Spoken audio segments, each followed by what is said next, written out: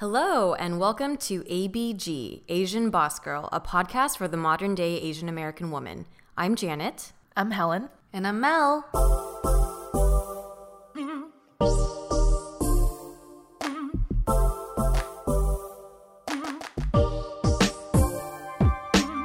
How are you ladies feeling? We are at the end of season 2, last episode. It's been over a year since we started. I think it's crazy because I remember just being on winter break planning for season 2, and now that we're finishing it up, it's like, where has the time gone? Right, and it feels like it's just like a rush to get each episode out. It feels like people are relating to what we're talking about, so we're picking the right topics, and that all feels good. I think when we first started just recording ABG, we did not expect to get messages and comments from people. And as anyone knows who's done any types of side projects in addition to a full-time job, it's hard and you hit a lot of road bumps, right?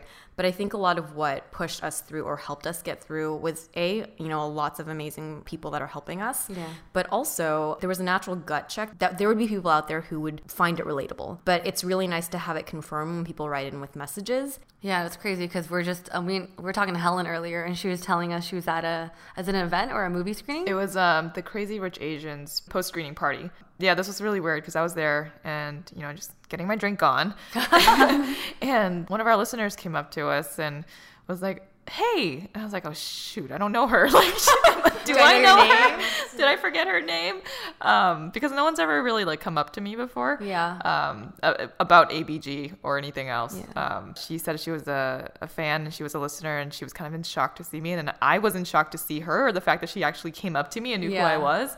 So I started, just trying to, I don't even know what I said, but I just asked her oh, how's your night going? And thanks for listening. And then the last thing I said was can I get a picture with you? Because I think it usually happens the other way around, where they want a picture with whoever they're going up to, that they deem as their influencer or whatever. But yeah, I asked her if she wanted a picture with me, and I took a picture with her. And she sent it over to Janet and I. And then started laughing to Mel and Janet. I'm like, guys, I just got a picture with someone, but I don't think it's supposed to work this way. Am I doing this right? I don't know. You know what I find crazy about this story too is we're a podcast. People just hear our voices. For them to even recognize your face is whoa, they're actually really engaged. It's nerve-wracking in the moment, but then reflecting on it now, it's oh wow, there are these younger girls who actually see us as older sisters that are influencing them in a way that they're not getting out of their own lives. So that it feels good.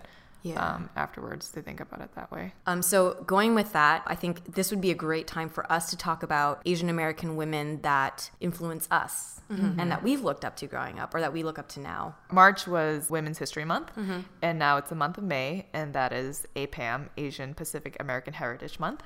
So we thought that this would be timely to release this type of an episode where, we are an Asian American podcast for the modern day woman, right? And we haven't really highlighted people who have influenced us, and also people in the media who we deem to be sort of role models. Who are some of those people for us, because I think nowadays with the podcasting platform, with YouTube, with all of these different ways of media, younger people today have so much of a broader access to people who don't only influence them, but are also relatable. Yeah. But I think for us, I know Mel's a little bit younger, but yes. but generally we grew up highly influenced in the 90s when media was more kind of corporate, I guess. I don't, that's not the right word for it, but you don't have all these different mediums and platforms.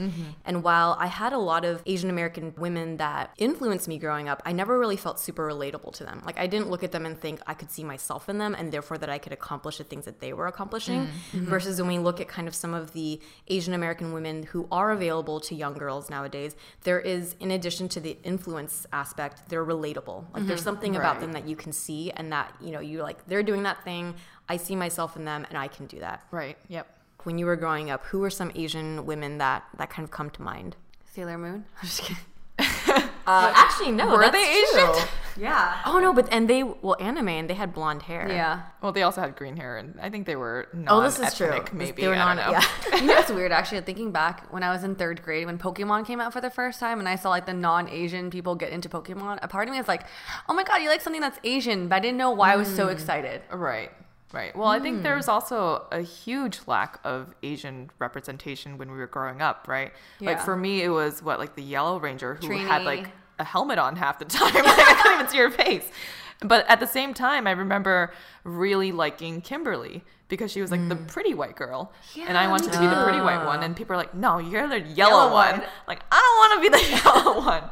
I always wanted to be the Pink Ranger, though, because I just like the color. I never liked the color yellow. I think I might have been the Yellow Ranger a couple of times. But I mean, at the same time, looking back, it's like, that's so cool that they had an Asian female that was like a kick-ass girl. Yeah. I remember Brenda Song, watching her and really liking her. She was on The Sweet Life of Zack and Cody. Yeah. Because she has like a really round face, and I have a round face. Yeah. So I was like, oh, round face Asians can make it out there in media. I remember Christy Yamaguchi and Michelle Kwan were in the Winter Olympics as ice skaters. And my parents focused on Michelle Kwan a lot because she was not only Chinese, but she went to UCLA, so she was a local person. Oh, okay. And I didn't ice skate, but I danced when I was growing up. And so I felt somewhat of a relatability in that sense. Okay. But even then, Olympic people are not people that you find like, oh, I see myself in them, right? Yeah, I know. Right. So even then, she was influential, but it wasn't super relatable. Yeah. Actually, Michelle Kwan was someone on my list too, because when I was that age, when she was like blowing up, I didn't know how she influenced me or why she mattered. But I remember when I saw her computer game for my PC, I wanted to buy it. Because maybe she had a familiar face or something. I think when you're younger, when you see these Asian American women, you don't know exactly why you resonate with them. I remember anytime I saw someone in a commercial that was Asian, and I still do this nowadays, I'm like, yeah, Asian person. Like, right? Because it's so rare. Right, Yeah. exactly. Maybe when we're younger, we do see these people like Brenda, Trini, or Kwan, and we say, oh, there's a little cheer for them, but at the same time, we can't fully relate to them. Yeah. Nor do we know at that moment whether or not they're actually influencing, right? Yeah. Because we're still young and we're kind of just absorbing whatever media comes to us. It's not until later on in life when you're looking back and you're like, oh, why did I buy that video game? Maybe she did actually influence me when I was younger. And she was a quote unquote influencer to you at that point. Yeah. Right? I remember when ABDC came out into MTV, it was like a huge thing. And ABDC? I remember America's Best Dance Crew. That's when. Sorry, just leaking. I remember when Kava Modern came onto the scene. I was like, oh my god, these are so cool dancers. They're Asian American. Oh my god, I see myself in them, but I don't know how to dance like them. But I remember when I was reading for Kava Modern to win, and they had their merch out. I was legitimately thinking about purchasing a sweater, like a Kava Modern sweater, and wondering if people would recognize me as like a Kava Modern dancer because I was Asian. Okay. Like I could blend in, right? I think that actually might be the first time that I thought Asians were like super cool, right? As like not just an individual who's a kick-ass figure skater, a group of people with like just a cool factor about them. I don't know if this might be before Kava Modern's time, but did you guys watch American Idol growing up? Yeah. Yes. Kelly Clarkson. The first one, I remember when Jasmine Trias made it to top 5. She was like this Filipino American singer, and I was like, oh my god, an Asian girl like made it to like a top for like this American show. I actually voted, and I was like, I don't know what the fuck I'm doing. I'm like, yeah, I want to vote for her because she looks like me or something like that. Speaking of TV, I don't know if you ladies remember Connie Chung. Yes, she was like a news anchor person, right? Yeah. So she was on 2020 News, and she was one of the lead news anchors. I watch a lot of sitcoms. I would always see her face up right before an episode started or at the ending of a TV show. I was always feeling in awe and inspired that this Asian woman was in the news because it felt like it was such an important role.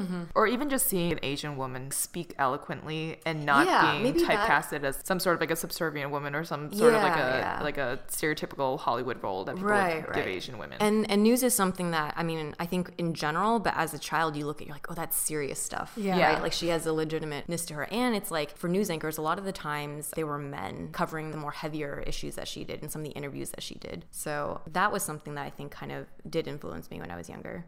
I think when you're younger, you really don't know how to pinpoint when you see these people on the screen, like these Asian American like women. You don't know how to feel. Like for me, I had difficulty like thinking about this because I didn't have an answer as to why I felt the way I felt when I saw these people on the screen. You're like, oh, I feel a certain way, but I don't know what it is. But I like seeing these women on the screen because I feel like maybe I relate to them. But then I think as I got older and then YouTube has increased, I kind of realized like your identity really matters, right? And I think media changes perception just like of ourselves too, right? So when we're not seeing ourselves in media, even the whole model minority myth, we essentially internalize that because if we're not seeing anyone else out there that can give us some sort of a diversity in view or perception of who we're supposed to be, then maybe we do sort of reflect that as, oh, we should be the quiet Asian or just like the smart Asian. And And Mel, to your point about not being cognizant of it or realizing, I think that is the biggest point, is it isn't something that you are aware of that's happening. If you reflect or if you kind of look at it in hindsight and realize that it's an absence thing, that is, it's a very kind of psychological effect. Yeah, and I feel like when we're younger also, we just take whatever's given to us, right? We're not looking for like these Asian influencers because we don't even know that that's a thing.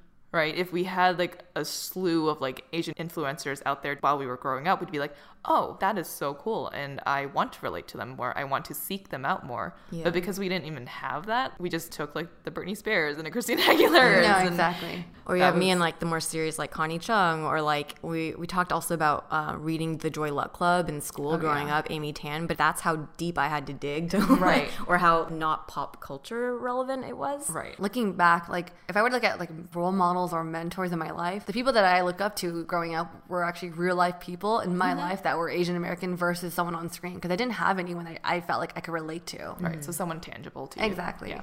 So do you guys have any tangible people in your life that you looked up to, like whether it's a sister or like a friend?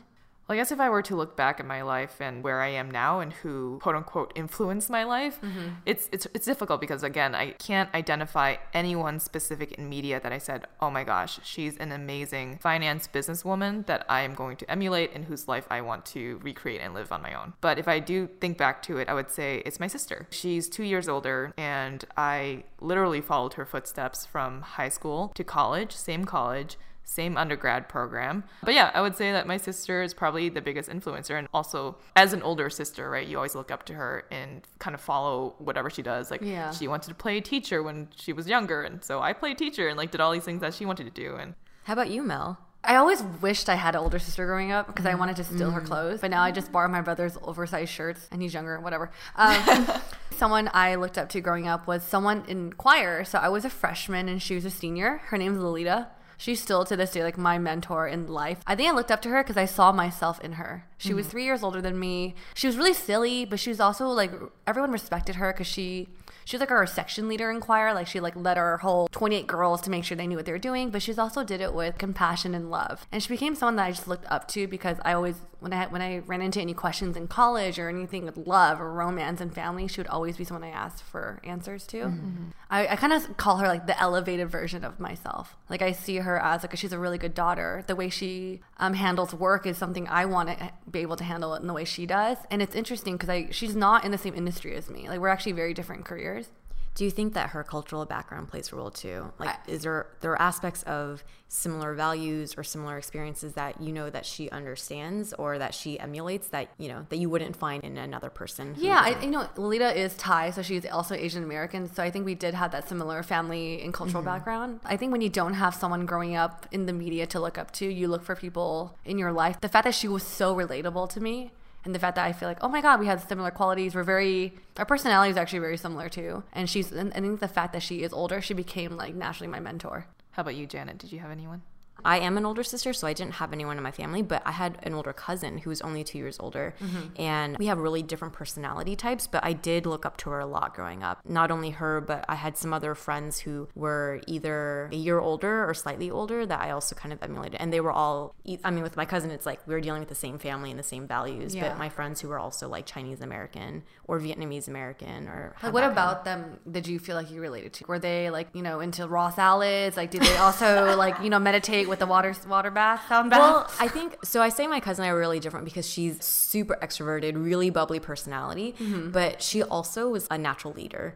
And not just with women, like with dudes. And she was kind of a tomboy, but she could command a team in a group like that and garner respect, but also be really fun and kind of like flirty. And like, I always found that really, really admirable. And I had a lot of other friends who had older sisters. So they were maybe like a year or two older than me and all had different aspects. Like I remember one girl was much more academic and like softer spoken. So I was like, I'm a little bit more like that. So I could directly kind of like relate to and admire some of those things and take some of the classes that she took, right? The year after kind of things. So going back to Connie Chung, she was a news anchor person, and now you have your own podcast. So I think she is a direct Oh my God, influence. dream realized. Oh, yeah. There was actually a very brief period in my life, I think in elementary school, my mom was like, you should be a news anchor. So maybe there was some influence in my mind where I was like, yeah, I want to, like Connie Chung. You've come full circle and now you're influencing other girls. Oh. Actually, a lot of my friends who listen like love Janet's voice on the podcast. Janet has a great radio voice. Oh, so great. Mel, what email did you get recently? Apparently, I have a very big lisp. I don't own it. Yeah, own it. I mean, I do. And you you were relatable to someone, and she felt much more comfortable with her speech impediment. No, but I mean, this is exactly what we're talking about. You are that person for her who she looks at and is like, wow, you're doing really amazing things, and there's something about you that I can see myself in. I mean, she's essentially wrote to you as like, you're inspiring me. So that is awesome. That is really awesome. And it's like a small thing where, just thinking back to our childhood, was there someone who we looked up to and said, and could send a message to and be like, hey, thanks for being this person who is able to be proud of whatever I'm not confident about or whatever. Like, we never had that. And the fact that you are that person for someone, it's amazing. It feels so surreal. Like, I don't believe it. You're Lispor. That too, you know.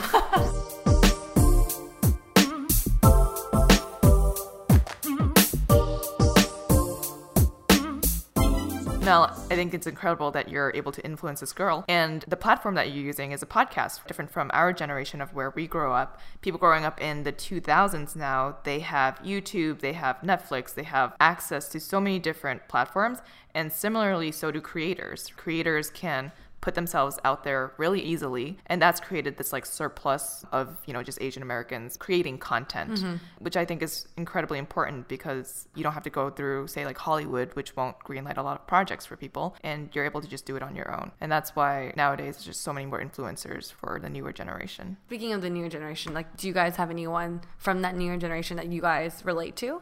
Like, I know, Helen, you're really into fitness. Is there anyone in the fitness world, maybe on Instagram or on YouTube, that you're like, I really like her content because I feel like I could see myself in her? Yeah. So there's one girl named Remy. I think she just turned 30. Oh. And she had quit, you know, her corporate job and started doing fitness and blogging full time. And I've always seen that as inspiring, to be able to be successful in focusing on this path that I believe is incredibly hard to do. So people like her, people like Cassie Ho, Blogilates, the fact that they can take on this industry that doesn't have a lot of Asian influencers and be successful at it is inspiring. And seeing it from like the perspective of their influencers, but they're also relatable, right? They're also someone that I could see myself in. And I think that's what makes it even more inspiring than someone like, say, Trini, or people in our past growing up as children, people who we just kind of see and we kind of clap at, but we can't really relate to. I follow, there's this girl, her Instagram account is Stir and Style. And so I think she went to law school and was a practicing lawyer, and then also was like a real estate agent. And she no longer practices law, or she does personally, because essentially she went to start her own like food business, but she also does a fitness business with her husband. She's just like all over the place, right? And in a good way. And I found that inspiring because she is also Asian American and is an example of someone who did kind of the more traditional route and took that leap and is being very entrepreneurial and like really took a step away from like the safeness of pre-made paths. The thing that I really like about her is that she has such a positive and great energy. And so beyond any of her accomplishments or all those things, having someone like that be present for people today, that is just awesome. Helen, to your point about her being, or like these influencers being relatable, it's because the platform, like I can see her, she's taking stories all the time. I feel like I'm really getting to know her as a person. And that's something that we wouldn't get in the past, right? With media, we don't see the everyday content of someone. How about you, Mel? Well, two people come to mind. I have a major girl crush on Jen Im for Close Encounters. I mean, we definitely have different backgrounds, but I think the fact that we're the same age or around the same age, I feel like I can relate to her. I just like her voice when she is talking to the camera. I actually watch all her YouTube videos. I feel like there's something really real about the way she comes off screen. She feels like a friend. Yeah, like easygoing. Exactly. She'll cuss on screen. You get to see her eat kimchi jjigae, whatever. Just like you feel like you're just chilling with her, and I think that's like, I don't know. So there's something really comforting about that. Sounds like something you could do, Mel. Something I totally do. I just don't whip out the camera. Maybe it sounds like something you should do. I mean, do you guys want to see videos of me eat? Anyways, another person I think that I was surprised to feel myself resonate with is Ali Wong. Okay, yeah. I think people were talking so much about her special on Netflix. I was like, oh, okay, yeah, I'm hearing about it. But then I finally watched it months later, and I was laughing so hard. Because it was the first time I saw like an Asian American being really like raunchy. Right. But also being really honest about it too. Yeah. Because I think sometimes growing up, I always joke around that my humor is like a boy. Like I say kind of perverted things here and there. Like my girlfriends are just like, oh, you're gross. I'm just like, really? But it's so funny. Right. So watching Ali Wong, like, you know, give her like comedy special, I was like, oh my God, I totally like get this girl. And it was hilarious. Did you guys watch her special? Yeah, I watched it too, and I was laughing the whole time. I kind of just happened upon on Netflix one night because I had heard Mel talk about it. Yeah. She brings in aspects that are like cultural, that if you're not of that culture, you wouldn't really find it as funny. Yeah. Yeah. And I think that's great that, now we have Asian American comedians, right? Like a lot more of them too. So a different spin, I guess, of our character that is more standard in Hollywood. Right. Yeah. Do you remember a time when you first saw an Asian man on screen and you're like, wow, who's that? He's hot. I think we were joking about this, but Tuxedo Mask is it Sam or Mask? I don't know. Okay, so actually there's Tuxedo Mask, and he became the White Knight in like a few portions of the series. I was a huge Sailor Moon fan. Yeah, my cousin, my sister, and I, we used to get up every morning at like 7 a.m. to watch it on Saturdays. So that probably was the earliest memory I had of any. Of a hot man? Yeah, he was and it was a character. It's a cartoon character. Excuse me, Darian, it was so dreamy. Yes, he was dreamy. I think it's funny and really sad that we didn't have too many hot Asian men out there, that we had to resort to cartoon characters. I don't know. Well, in the early 90s, were there... Early 90s, I don't know about that. Oh, I'm sorry, Mel. But okay, for me, because I think in season 1 I talked about like growing up I was really influenced by like Taiwanese pop culture. I loved F4. I don't know if you guys know who that is. My cousin was obsessed with Jerry. Oh, yeah. But F4 is like this Taiwanese like boy band that was like blew up in Asia. I had like their calendars and like their CDs. And so there's another not K-pop, Taiwanese pop band called K1. Oh my God, I was so obsessed. I had all their 3 albums. I had a notebook. The guy's name is JR. I wrote his name like 1,000 times. Oh, wow. So the fact, a major fangirl. Yeah, so the fact that like in American like pop culture there was no one I found attractive, I resorted to like Taiwanese pop culture. I see. I remember watching Better Luck Tomorrow and thinking Perry Shen was really cute. Oh yeah. Was there another movie that they were in? Well, maybe it was Better Luck Tomorrow that I'm thinking of. Yeah. But that was like one of the few, like, there's only been Joy Luck Club, Better Luck Tomorrow. What else is there? Now there's Crazy Rich Asians, but there weren't a lot of Shang like from movie Mulan. movies. Just kidding. Shang from Mulan. Is he even going to be in Mulan? Like, I know. That's, yeah. So I remember seeing him and thinking like, I think it was more like his personality as well. I was like, oh, what a nice guy. I could he totally, he played the nice guy. And also more like relatable too. Like I could totally have a friend like this that I would be attracted to and like. Oh man. I'm just thinking now, like, because I am a little younger than you guys. When the YouTube scene blew up, I totally had YouTube crushes. I don't want to say who though. Because you're party friends with them. I know. Like, yeah, dude.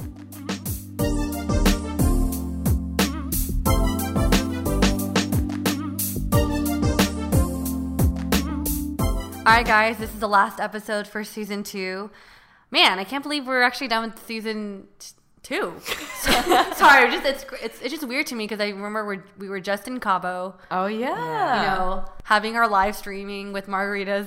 I think season 2 flew by a lot faster than season 1. Right. I think so. It felt that way too. And maybe because we kind of know what we're doing now. I think that's what it was. There was less like re-recordings of episodes. Right. And, like, we kind of had our flow down. Right. But it is kind of, it feels like we closed our eyes and we had 12 episodes, we opened them, and now we're at like 22. And that's pretty crazy. Yeah. It's just, I don't know, it's insane to me that people are actually still listening to us. Yeah. Why are you Please still keep listening. Yeah. Why are you listening to us? Because they like us. Yeah, but everyone's continued messages and comments have been so helpful and motivating for us and validating that, we're putting out content that you enjoy and that you find relatable.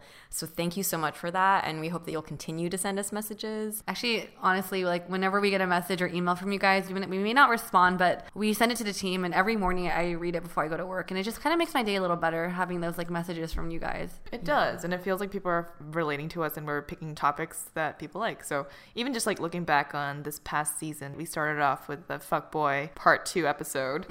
Got a lot of people against this Kyle guy over here. Poor Kyle. Just kidding. And then we, talked through our zodiac signs. And Mel, a big part of this season was you going through your relationship story, which you were super honest and open and vulnerable and raw about, which I think is incredibly amazing that you were able to do that because a lot of people were able to relate to it.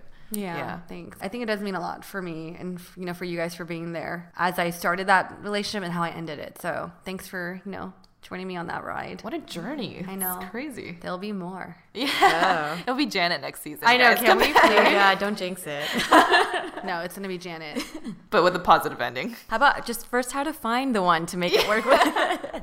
Ooh, we should set up like a blind date and like put a mic on her. No. I've been on. And then help like judge the conversation. Oh my God. I'm so down for that.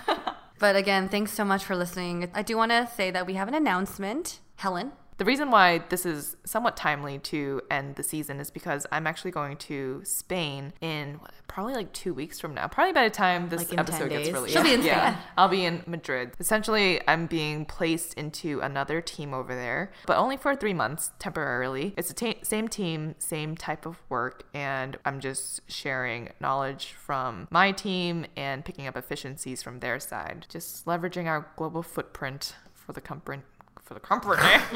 And drinking lots of sangria, eating lots of tapas, taking siestas maybe. We'll be doing all of that. I've never been in Europe, so this is going to be very new to me. Yeah, that sounds so amazing. It'll be a great adventure for you. Yeah, it will be. I'll post some stuff on ABG stories. Oh my God, yes, can you? Yeah, for sure. I'm going to be here boring. Speaking of that, so we are going to be taking a break before we start season 3 again. So while Helen is in Madrid and Mel and I are in LA, what are some of the things that you guys would like to see from us? Do you want to see more live streams, Instagram stories, vlogs? Leave us some ideas because we have some, but we'd like to hear from you guys. Yeah, and when Janet says vlogs, we've definitely been exploring ideas, but these vlogs will be super duper raw as fuck, like Janet's salads, because they'll be basics. We just wanted to give you guys content, that way you guys could feel connected to us as we take this hiatus to prepare for season 3. So just let us know in the emails, DMs, or comments what you want to see or hear from us. Yeah. If there are episodes that you've missed, this is a great chance to catch up too. Yes. You can find us on iTunes at ABG Asian Boss Girl. Subscribe, leave us a rating or a review if you're liking what you're hearing. Speaking of ratings, we just hit over 100. That's freaking crazy to me. Yeah, I think out of all 3 of us, I'm the one that's most excited to see these ratings and reviews every day. I literally check it every morning. No, I check it every day too, girl. I know. And we screenshot it to the team. But just is so crazy to me. Really, you guys are leaving us ratings, reviews, spending time outside of your day to write something to us. Man, you made me feel like I just won best album of the year for the Grammys or something. Aww. Someone give her a trophy. Please. Made out of food. But we've also been hearing from a lot of people that they heard of our podcast from friends. So if you like what you're hearing, share it with a friend, because we know for a fact there's a lot of women out there working, or men, and you got time to spend in the car. We have some short episodes that you can listen to. So right, and just to sort of full circle wrap up our episode here, we could be a voice or influencers for some of your friends as well if you're finding that you're relating to our podcast. So spread the word. Thanks again, everyone, for listening in all the way through the end of season 2. We are very excited to start working on season 3. In the meanwhile, you can find us on social media. So we'll see you there. Until next time. Bye.